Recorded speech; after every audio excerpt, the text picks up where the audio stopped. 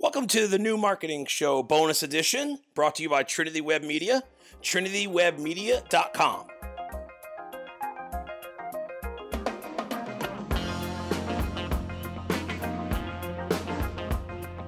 Hey everyone, thanks for checking out another bonus episode of the New Marketing Show, the marketing podcast where we talk about how effective digital marketing and WordPress development solve business problems. Also, if you're getting us on Instagram TV, we appreciate you watching, and on YouTube the same. So let's talk about tracking leads. So the simplest way that we've found for you to track leads, especially from your website. So let's talk about website leads specifically, right?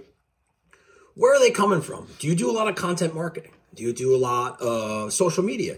Do you have paid PPC and paid ads running? Do you have a big search presence? Are you investing money in SEO? One of the easiest ways to figure out where these leads are coming from is to set goals within Google Analytics, and you can analyze and you can track their entrance and exit paths and their goal paths. That's one way to do it. A little technical, but it's not super difficult. Another easier way to do things is on your form, you can put a simple required field that says, how did you hear about us? And then list the different methods of marketing that you're using. Say, did you hear about us from our Facebook ad? Did you hear about us from a Google search or the internet? Was it a referral?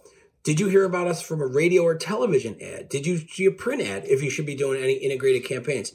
The more intellect that you can get and business intelligence you can get by asking the right questions, it's going to really show you where to invest money, where to invest time, and where to perhaps reallocate some assets and budget to make sure that you're doing more of what works and less of what doesn't. So for more on this, make sure you check out the New Marketing Show at trinitywebmedia.com/iTunes and get us on Instagram and YouTube. Thanks.